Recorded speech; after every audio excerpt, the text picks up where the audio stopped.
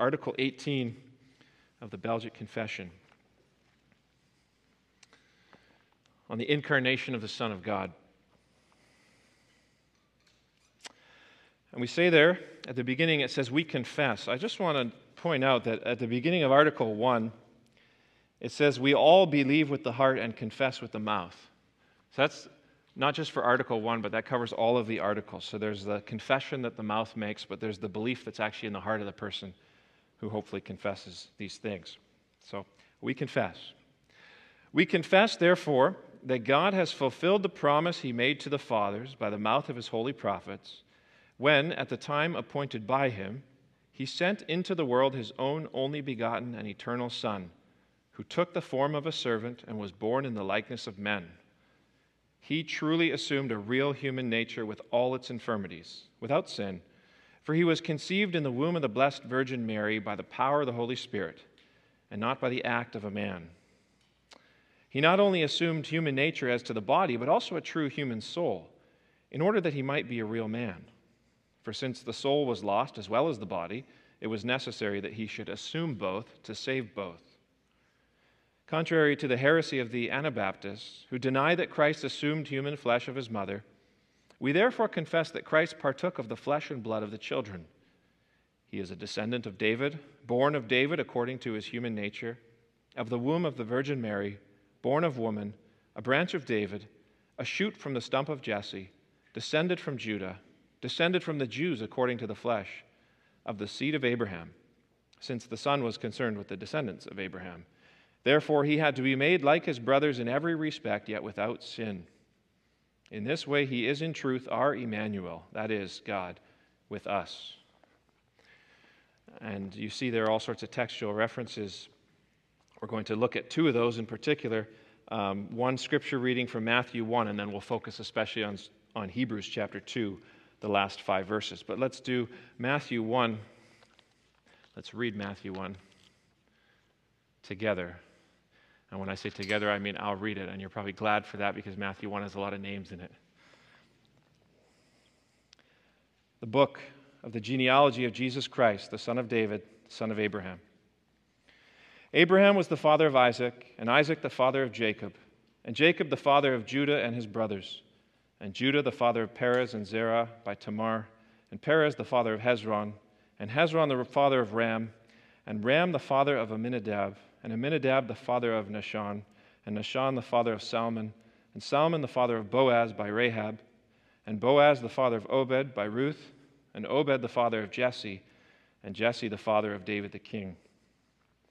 And David was the father of Solomon by the wife of Uriah, and Solomon the father of Rehoboam, and Rehoboam the father of Abijah, and Abijah the father of Asaph, and Asaph the father of Jehoshaphat, and Jehoshaphat the father of Joram, Joram the father of Uzziah, and Uzziah the father of Jotham, and Jotham the father of Ahaz, and Ahaz the father of Hezekiah, Hezekiah the father of Manasseh, Manasseh the father of Amos, Amos the father of Josiah, and Josiah the father of Jeconiah and his brothers at the time of the deportation to Babylon. And after the deportation to Babylon, Jeconiah was the father of Shealtiel, and Shealtiel the father of Zerubbabel, and Zerubbabel the father of Abiud, and Abiud the father of Eliakim, and Eliakim the father of Azor, and Azor the father of Zadok, and Zadok the father of Achim, and Achim the father of Eliud, and Eliud the father of Eleazar, and Eleazar the father of Matan, and Matan the father of Jacob, and Jacob the father of Joseph, the husband of Mary, of whom Jesus was born, who is called Christ. So all the generations from Abraham to David were 14 generations, and from David to the deportation to Babylon, 14 generations, and from the deportation to Babylon to the Christ, 14 generations. Now the birth of Jesus Christ took place in this way. When his mother Mary had been betrothed to Joseph, before they came together, she was found to be with child from the Holy Spirit. And her husband Joseph, being a just man and unwilling to put her to shame, resolved to divorce her quietly. But as he considered these things, behold, an angel of the Lord appeared to him in a dream, saying, Joseph, son of David, do not fear to take Mary as your wife, for that which is conceived in her is from the Holy Spirit. She will bear a son, and you shall call his name Jesus, for he will save his people from their sins. All this took place to fulfill what the Lord had spoken by the prophet. Behold, the virgin shall conceive and bear a son, and they shall call his name Emmanuel, which means God with us. When Joseph woke from sleep, he did as the angel of the Lord commanded him. He took his wife, but knew her not until she had given birth to a son, and he called his name Jesus. Now turn to Hebrews chapter 2, verses 14 through 18. Since, therefore, the children share in flesh and blood, he himself likewise partook of the same things, that through death he might destroy the one who has the power of death, that is, the devil, and deliver all those who through fear of death were subject to lifelong slavery.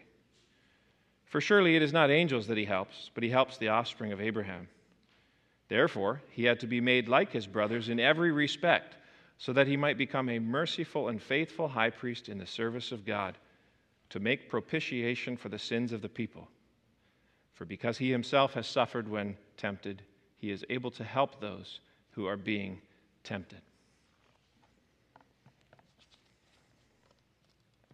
There's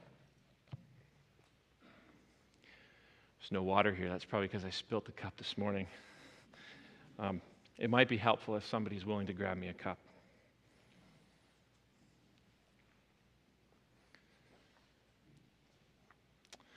Brothers and sisters and boys and girls, do you ever think about the fact that Jesus was a male and Jesus was a Jew? Probably you do. Boys and girls, do you ever think that Jesus had a belly button? Has that thought ever crossed your mind? What about that Jesus had a preference for sleeping either on his side or on his back or on his front? What about the fact that Jesus had to go to the bathroom? Are these silly things to think about? Thank you. Thanks. Or maybe more than silly, are these inappropriate things to think about? Doesn't seem very spiritual to talk about Jesus going to the bathroom. These are actually important things to think about in a way. Because when we think about these things, what it reminds us of is that Jesus is 100% human.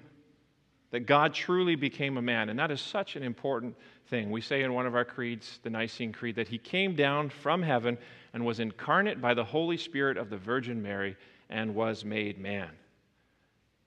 And he did this for us and for our salvation. And so this is essential that Jesus became man, that God became man, rather. And Hebrews 2, verses 14 through 18, shows us why.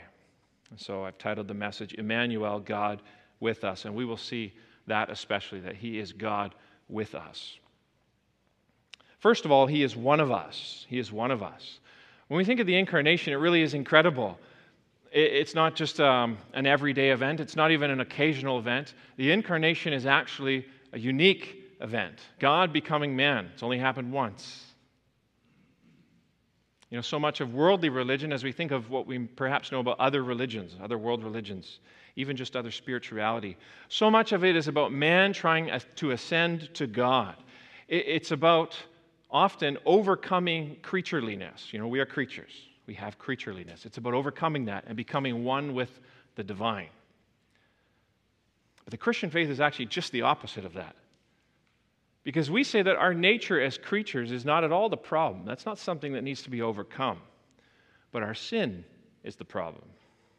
Our fallen nature, not our nature. And so to overcome this problem of sin, the Creator entered into the creation. God descended to be man. And I want you to notice that this happened only because it needed to happen. This was not just an interesting option among a few that God had. I think I'll become man. I think this is the best way to do it. It was the only way to do it. Jesus came as man because he had to come as man to solve the great problem of sin and all the consequences that come with it. The problem of sin, this is again in a series in my church, and I've spent to this point 3 weeks dwelling on that problem of sin. For you guys, it's just 3 sentences perhaps. But the problem of sin, you know, the rebellion in the beginning, where Adam and Eve chose for Satan. They chose to trust Satan's words rather than to trust God's words, to follow Satan's way instead of following God's way. That rebellion that led to ruin. ruin immediately and ruin eternally. Immediately, it led to a breakdown of their relationship. It led to decay. It led to pain. You see that in the words of the curse. And then eternally, of course, it leads to death, the ultimate ruin. That's how Genesis explains it in Genesis 3. Hebrews 2 has its own particular way of explaining the problem of sin. We have in our text this idea of the power of death, and verse 14 says that belongs to the devil. And so because we chose for the devil in the beginning, we who were in Adam, all of us as humans, we also by our human nature belong to the devil, at least in some sense. He can lay claim to us. And so there's a sense we could say the devil by nature, because of our sin, is our father, and we are his children. If that language is not familiar to you, I commend you to John 8. John 8, Jesus speaks to that reality. But Satan is a horrible father if he's a father. And so if we are his children, we're not really treated like children, but we're slaves. That's the kind of language that Hebrews 2 has here, the language of slavery. The devil is a tyrant, brothers and sisters, who enslaves us. And he can do that because we are enslaved to sin. Because you see, what we've done is it's like we've empowered him to be that tyrant. We've empowered him in his tyrannical ways by listening to his lies at the beginning and ever since. And so we live, Hebrews 2 says, in fear of death. And it's from this particularly that we need salvation. So enter Jesus into the picture. Actually, Jesus, that's what he did. He entered into the picture, so to speak. He entered into the world to save us, and he did so as one of us, made of flesh and blood. That's the language here again, verse 14. That's what Hebrews 2 stresses. It says, since we are flesh and blood, the children, that's you and me, since we are flesh and blood, he himself likewise partook of the same things. It says in verse 17, he had to be made like his brothers in every respect.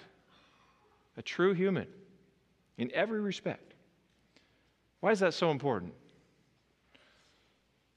Well, it's because of the principle of justice. You see, humanity was responsible for sin. Satan started it, I know, but we chose sin. We actively rebelled. And so we're responsible for our sin. And so humanity must be responsible for salvation then. That's a principle of justice that holds true. The Belgic speaks to this, Article 18, when it says that he not only assumed human nature as to the body, but also a true human soul, in order that he might be a real man. For since the soul was lost as well as the body, it was necessary that he should assume both to save both. What was lost needs to save. And so Jesus was a real man, body and soul. You know, we can talk about the Spirit of Christ, and we might think of a passage like Romans 8 if we're familiar with that name given there to the Holy Spirit, the Spirit of Christ, dwelling in our hearts. But realize that when we can talk about the Spirit of Jesus, it doesn't always have to be about the Holy Spirit, because Jesus had a spirit himself, a soul. His true human being like us in every respect, not just body, but also his soul, his will, his desires, his passions, made up of the same things that you and I are. We're 2 parts body and soul, so is he. Now, if another creature had sinned, he would have had to become like that creature. That's the point made in verse 16. For surely it is not angels that he helps, but he helps the offspring of Abraham. If it was angels that he was saving, he would need to be an angel. But that's not the case. He is helping the offspring of Abraham, and so he needs to be the offspring of Abraham. How is he that? Well, he's of the nation of Israel. He's a Jew. It's important that he's a Jew. We started off saying that. More than that, we can say he's of the tribe of Judah. We can narrow it down. Hebrews 7 tells us that explicitly. It is clear, says Hebrews 7, that our Lord descended from Judah. And so we confess in the Belgic, in the first paragraph here, at the beginning, that God fulfilled the promise he made to the fathers by the mouth of his holy prophets. And we can look in the Scriptures at all the prophecies, and we see exactly that, prophecies of the one who is coming from the tribe of Judah. For example, you can go to the end of Genesis, the first book of the Bible, and you can read Jacob's words of blessing to his sons. And he says there that the scepter will not depart from Judah until he comes to whom it belongs. David is the king of Judah, fair enough. But ultimately, that prophecy is speaking about Jesus. Now, there's a prophecy to David, too. We go a little further in Scripture to 2 Samuel chapter 7. And God says to David, I will establish your son's throne forever. And we think of David's son, Solomon, and a glorious kingdom, prosperous, and he had wisdom and the boundaries extended. But that's not the son. If we know the story, we know that Solomon fails as well. That's not the son that's being spoken of here. So ultimately, it's Jesus. So he's the offspring of Abraham, he's of the tribe of Judah, and he's the offspring of David. And we go further in our Bibles out of the history books and into the prophets, and we can read this prophecy to Hosea, Hosea 3, verse 5. In the latter days, God's children will return to David, their king. Now, really speaking of David, we understand that, but to Jesus.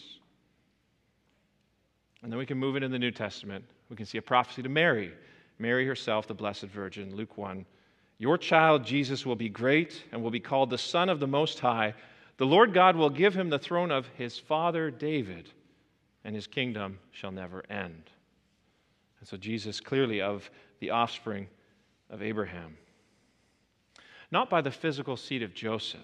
Right? We just read Matthew 1. There's that genealogy, that history of Joseph's line. But it's actually not by the physical seed of Joseph. Jesus was conceived without male participation. That's how our version of the Belgic states it. Here you have not by the act of a man. Not by the act of a man. But we're told that the Holy Spirit overshadowed Mary and, so to speak, impregnated her. We don't really know what that looks like. But the point is that he is of the physical seed, actually of Mary. It's in her womb with her DNA that Jesus is born. And Mary is, as Luke records for us in Luke chapter 3, in the line of David as well. And so Jesus, in two ways, in the line of David, truly assuming human flesh from his mother. So it's as the Belgic says, we have that list of ways to describe him. He shared the very flesh and blood of children. He is fruit of the loins of David according to the flesh. He is born of the seed of David according to the flesh. He is fruit of the womb of the Virgin Mary. He is born of a woman. He is the seed of David. He is a shoot from the root of Jesse. He is the offspring of Judah. He is the seed of Abraham. And what we just established, that's so important because it affects his eligibility to help us, to save us. He is one of us. But it's also important because it affects his ability to empathize with us. You see, Jesus wasn't just one with us in his constitution, that is in body and soul, but also in his experience. Jesus experienced the same things you experience. Really? Are you sure? Well, he was a real Jew, right? He was born just like you and I are, born into and lived in a particular time and place. That's one thing we can say about him.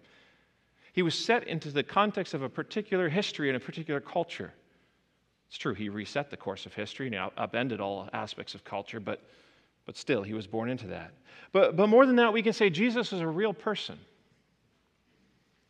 This morning, brothers, John Zietsma prayed in the congregational prayer for those struggling with, I don't remember all the things, but aches and pains, and that's the one phrase I remember. But there are a whole list of things people struggling with, and he prayed for those things. Jesus experienced those things. Stress, anxiety, those are a couple more. Jesus hungered. Jesus did experience stress. Jesus had aches and pains and scratches and bruises and all of these things. Jesus reacted to music and other forms of art. Jesus reacted to compliments and threats from other people.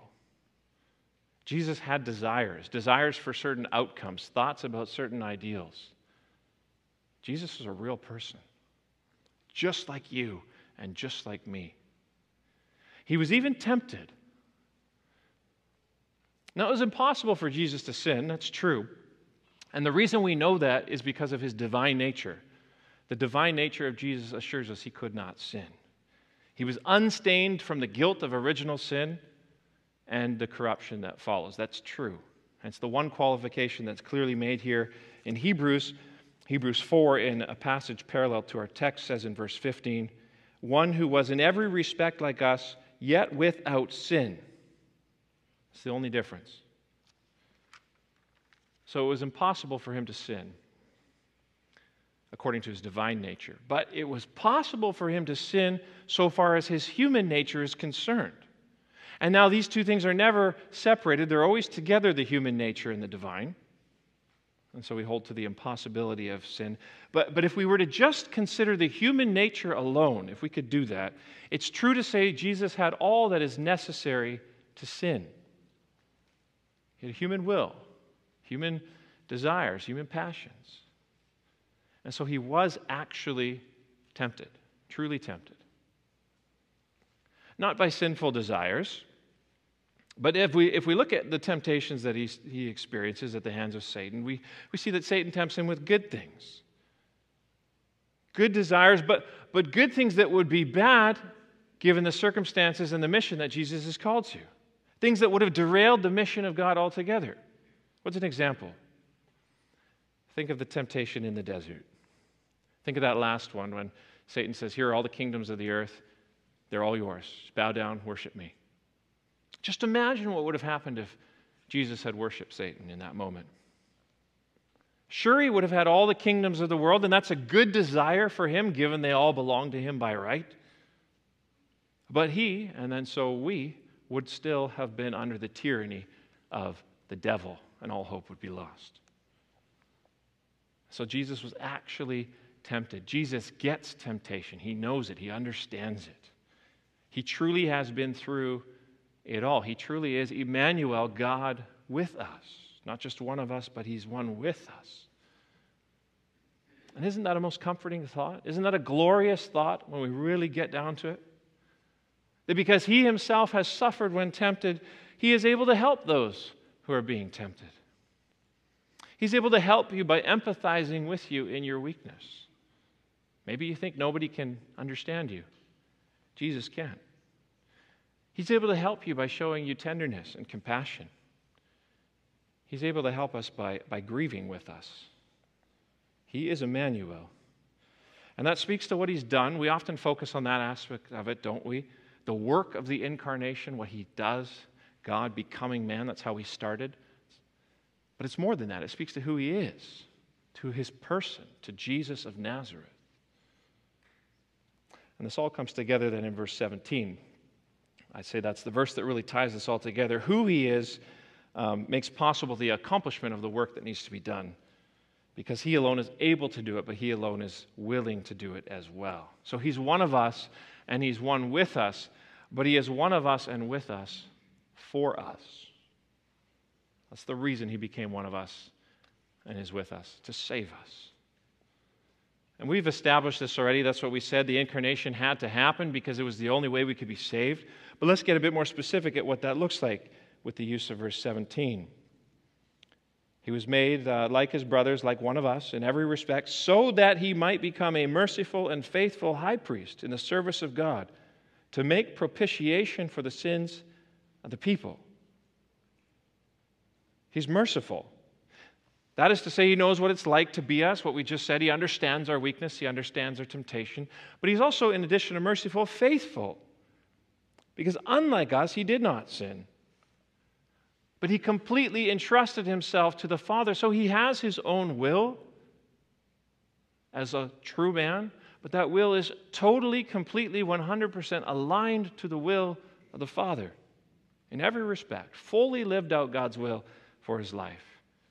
So as we think of him as a human, we touched on that this morning, early in the service. He loved the Lord God with all that is within him, and he loved his neighbor as himself. Full-hearted, full-souled obedience. Faithful. Merciful, faithful, also a high priest. But not just any high priest. A special kind of high priest. I believe we have Hebrews 7, and we can put that on the screen. I draw your attention there. Hebrews 7, verse 26, for it was indeed fitting that we should have such a high priest, holy, innocent, unstained, separated from sinners, and exalted above the heavens. He has no need, like those high priests, every other high priest, to offer sacrifices daily, first for his own sins and then for those of the people, since he did this once for all when he offered up himself. See, that's what other high priests had to do. They're human. They're sinners. So they had to offer up this sacrifice first for their own sins, and then they could offer sacrifices for the sins of the people. But Jesus is different. He's holy. He's innocent. He's unstained. He's separated from sinners, and he's exalted above the heavens.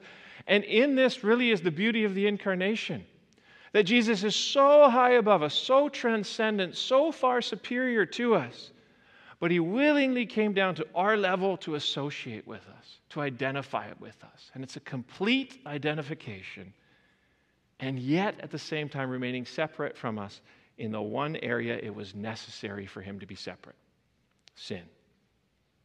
And so he took care of sin once for all when he offered himself. And how did he do that? Back to Hebrews 2. How did this merciful and faithful high priest do this? He made propitiation for the sins of the people. Propitiation. It's an important word to understand. It gets used several times in Scripture, often in key texts. If you were to go online and look for a definition of propitiation, as I did, propitiation, it says there is a conciliatory offering or an act of appeasement. That's all right as far as that goes, because it's true that reconciliation comes about through Jesus' work. So it is a conciliatory offering.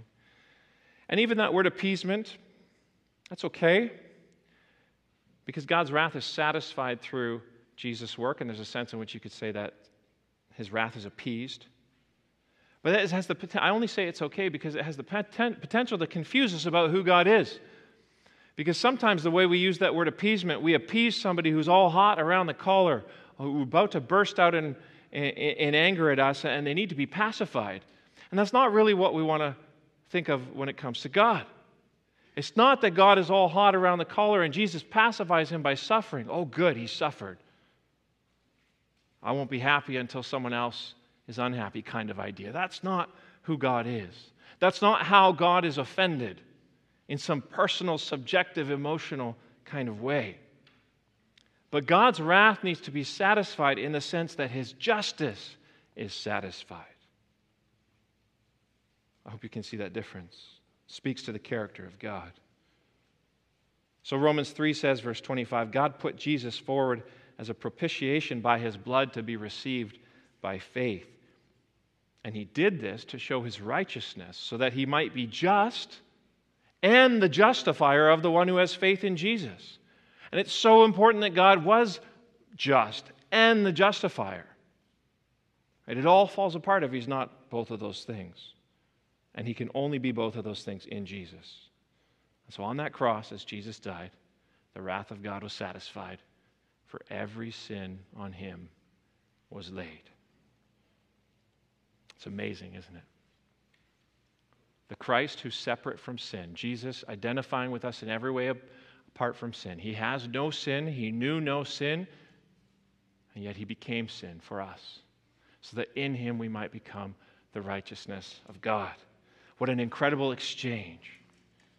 The mighty Maker dying on a tree that he created for the people who messed everything up, their own fault, fixing their problem and doing so much more for them. What compassion he showed, what grace he shows, what love beyond compare in our God. So God's wrath was satisfied. Jesus just didn't satisfy that wrath, though he did more.